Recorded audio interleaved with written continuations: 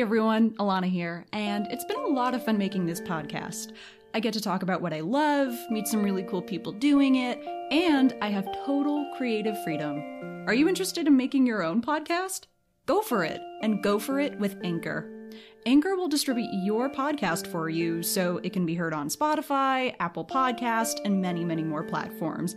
There's even creation tools that allow you to record and edit your podcast right from your phone or computer. And best of all, it's free. So what are you waiting for? Download the free Anchor app or go to Anchor FM to get started.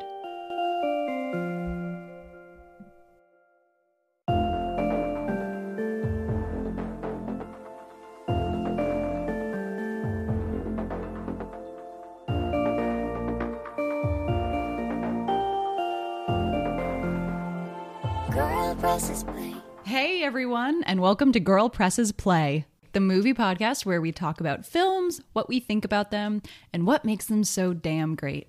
I'm your host, Alana Rafferty. Get comfy, grab some popcorn, and get ready, because we're about to press play. And now for our feature presentation. Hey everybody, and I can't believe I'm saying this, welcome to our last episode of the season.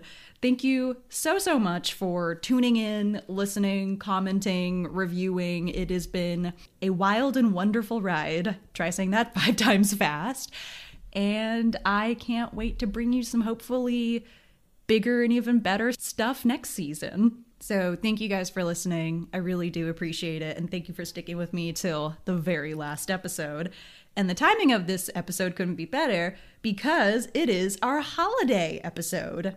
And it's interesting, when I was trying to plan out this episode, it was very, very easy to find about a gajillion Christmas movies, but it was very hard to find films for Hanukkah, Kwanzaa, Ramadan. I did find a couple of Bollywood movies about Diwali, but yeah, it was really interesting to see how much Christmas specifically has taken over and dominated the holiday movie market. So today, we are going to be looking at some of the Hanukkah and Ramadan film offerings, as well as 1 or 2 of the off-the-beaten sleigh ride Christmas movies. That was cheesy, I totally own up to it. Aren't the holidays cheesy, though? So grab your favorite holiday treat and get cozy by the fire, because it is time to talk about the under-celebrated movies about holidays.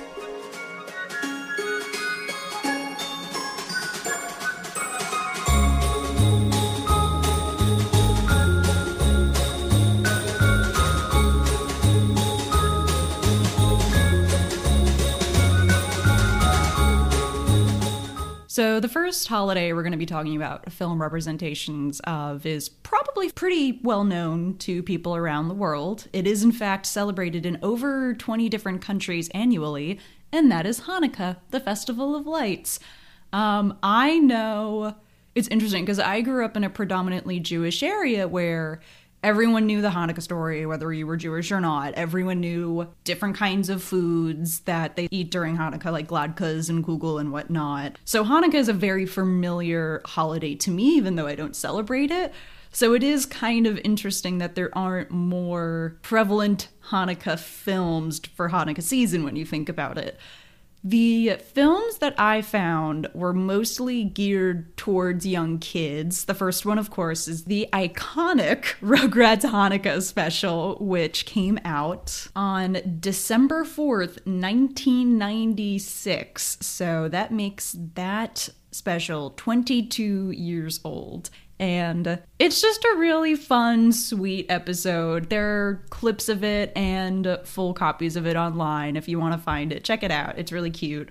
The movie I would recommend is called Full Court Miracle. It was a Disney Channel movie that came out in 2003.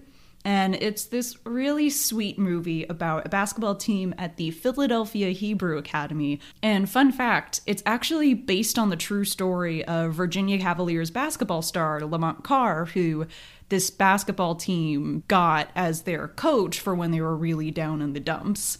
even though it is made as a kids movie, it's very fun. It's very well made. I thought how they used the story of Hanukkah as a metaphor for what the kids on the team and the coach are going through was really well done. And it does really go into depth about the Hanukkah story in a way that the Rugrats episode gives more of an overview, but then again, I think Rugrats is geared towards younger kids, so that would totally make sense. I would say my one gripe about the movie is that some of the characters could have used slightly stronger motivations, such as the mom who really wants her 14-year-old kid to be a doctor, and the best friend Julie is very nice and well played by Cassie Steele, but she kind of just comes in and out. And it does get a little bit slow in the middle when they get into the whole finding the coach an apartment thing.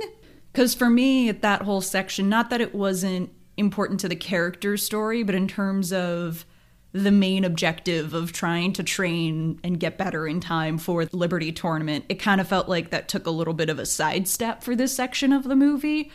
But it's a Disney Channel movie. They've only got an hour and a half, and then there's commercial breaks that they had to deal with back when it came out. So I get that sometimes, writing kind of has to go to the wayside a little bit for these things.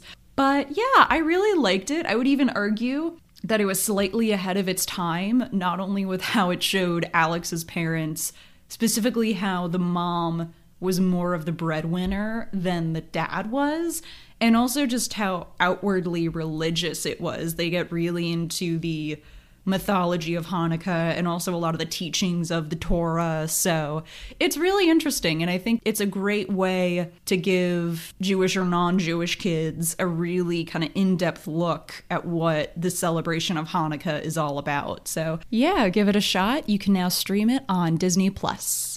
And so each year, when the days grow short and night threatens to overwhelm, we light the menorah to remember the courage of the Maccabees.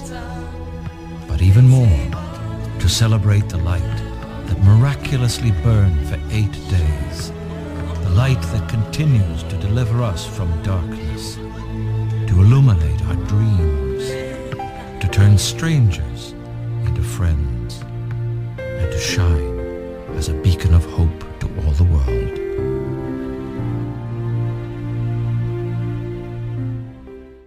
Our next holiday we're going to be talking about is Ramadan, which is celebrated by over 1 billion, that is billion with a B, Muslims in the world. So again, it's kind of crazy to think that there hasn't been at least one mainstream Ramadan movie made, but I digress. So after doing a little research, I found this wonderful documentary called Quran by Heart.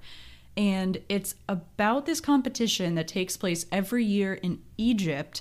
And it is a competition from 100 different participants in over 70 different countries to recite the Quran by heart. And the competition takes place over the celebration of Ramadan, which on the last night at al-Fitr is when they announce the winner, and the winner does a very special recitation, I should say, of the Quran in front of the entire country of Egypt and in front of their president. And what I really loved about this documentary was, first of all, I would almost call it more of a sports movie than a holiday movie. It does feature Ramadan, it does talk about some of the customs of Ramadan, but I think it has a little bit more of the pacing and the beats of a sports movie. I would actually say if you liked the Netflix series The Queen's Gambit, you would like Quran by Heart. It has some crossover elements. I also thought it was really interesting because for me it was one of the first times that I saw the Muslim world and the celebration of Ramadan really through the eyes of a child.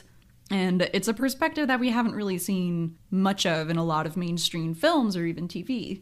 And what is interesting from more of a human perspective rather than a filmmaking perspective is how much these kids, the 3 kids that they follow, are reciting these words so beautifully, and it's really moving, but you have no idea what they're saying if you don't speak Arabic. And what's even more fascinating is some of these kids don't even speak Arabic themselves. They just come from Muslim families or Muslim countries. They follow 3 kids, actually, that don't speak Arabic. One is a young girl from the Maldives. Another is a little boy from Tajikistan.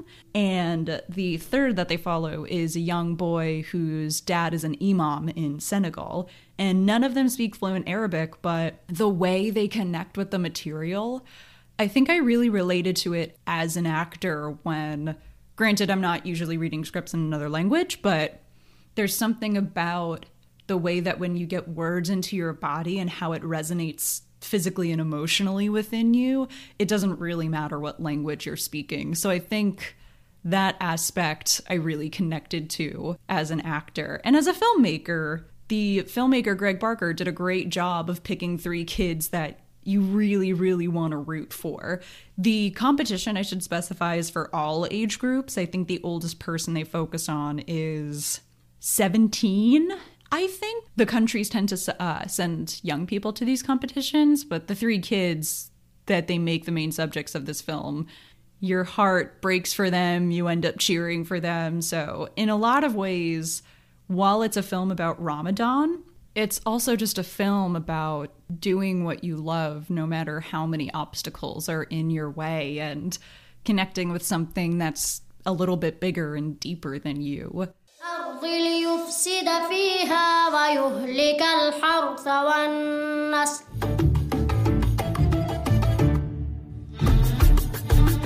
Ina mani kuna to izabaj mamaškanu kranaškanu, puška da vedamo na medulisam, So I highly recommend this film if you want to find out a little more about Ramadan, or you're just into documentaries, or really into underdog stories. You can watch Quran by Heart now on HBO Now and HBO Max. So our final holiday movie that we are talking about is a Christmas film, but the reason I included this movie is because I feel like it talks about an aspect of Christmas that isn't really talked about too much. The movie is called Jingle Bell Rocks. It's a personal documentary about the lesser-known music of the holidays and about the people who will scour record stores and thrift shops and conventions for these really anomalous, hard-to-find, very forgotten, but very wonderful Christmas music. And it's a great documentary where you not only discover a bunch of great music, but it really gets into the idea of what Christmas music is and what Christmas music means to people, especially to people like the filmmaker, Mitchell Kezin. And as you watch the documentary and find out more about this subgenre of a genre of music and find out about its history, you also learn a lot about the filmmaker's history and why this search means so much to him.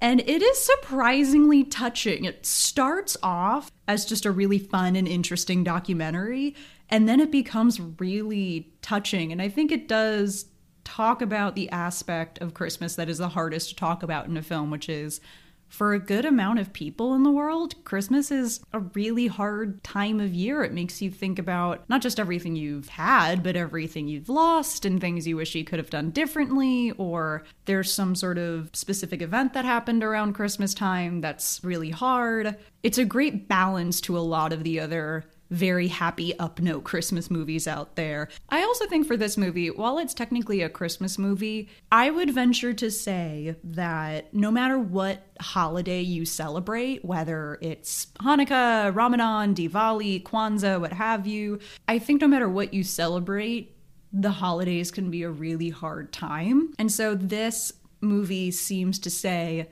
the holidays can be a really hard time, but there is still some joy to be found alongside that. And I think that's a really beautiful message, more than just kind of ignore all the bad stuff in the world and be happy. I mean, especially this year, how can we ignore it? But I think the way this movie talks about holding the grief and the sadness as well as the joy of this time of year, I think how they do that is really beautifully done. They also have a really awesome, colorful, and fascinating cast of characters, I guess you would call them.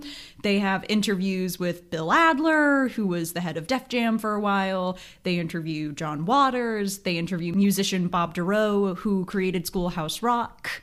They all not only talk about the music that they created for the holidays, but they also talk about what the holidays mean to them as well. It's really fun. It's also fairly low commitment in length. It's about an hour and a half. If you're not into documentaries this time of year, I do get it, but give this one a try. I think you'll really like it. I'd never thought of the concept of other people. They would spend the kind of time and money and effort I was spending finding this music. But of course, it makes sense that there would be. He's got an obsession, all right?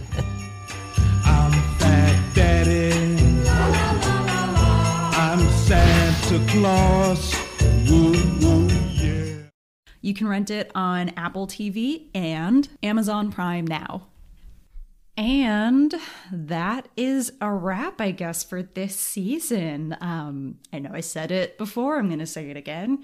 Thank you so much for listening and reviewing and doing all the wonderful fan things. It's been really great. I didn't really realize how awesome this was going to feel to do this podcast and find out even more about film and connect with some really wonderful, interesting people. So yeah, enjoy your holidays, whatever it is you celebrate. I hope you have a wonderful and safe one. Happy New Year, and follow us on Instagram, Facebook, and Twitter to find out more information about season 2. Thanks, guys. Stay well, stay safe, and keep watching movies.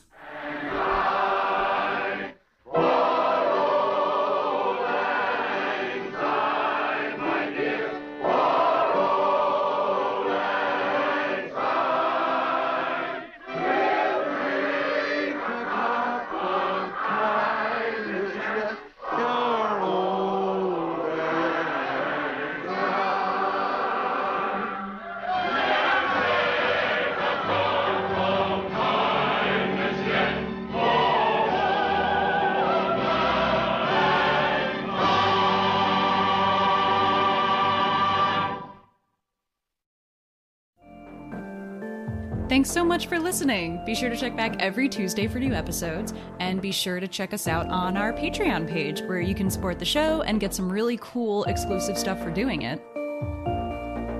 A very special thanks to our Patreon supporters, John F., Variolo Fencing, LLC, and Helen Rafferty. For news on upcoming episodes, be sure to follow us on Facebook, Instagram, and Twitter at Girl Presses Play. The show is written, produced, and hosted by Alana Rafferty. Intro music is composed by Asha Iwanowitz, and our logo design is by Mark Sauvé. Thanks again. See you next time. Girl Presses Play.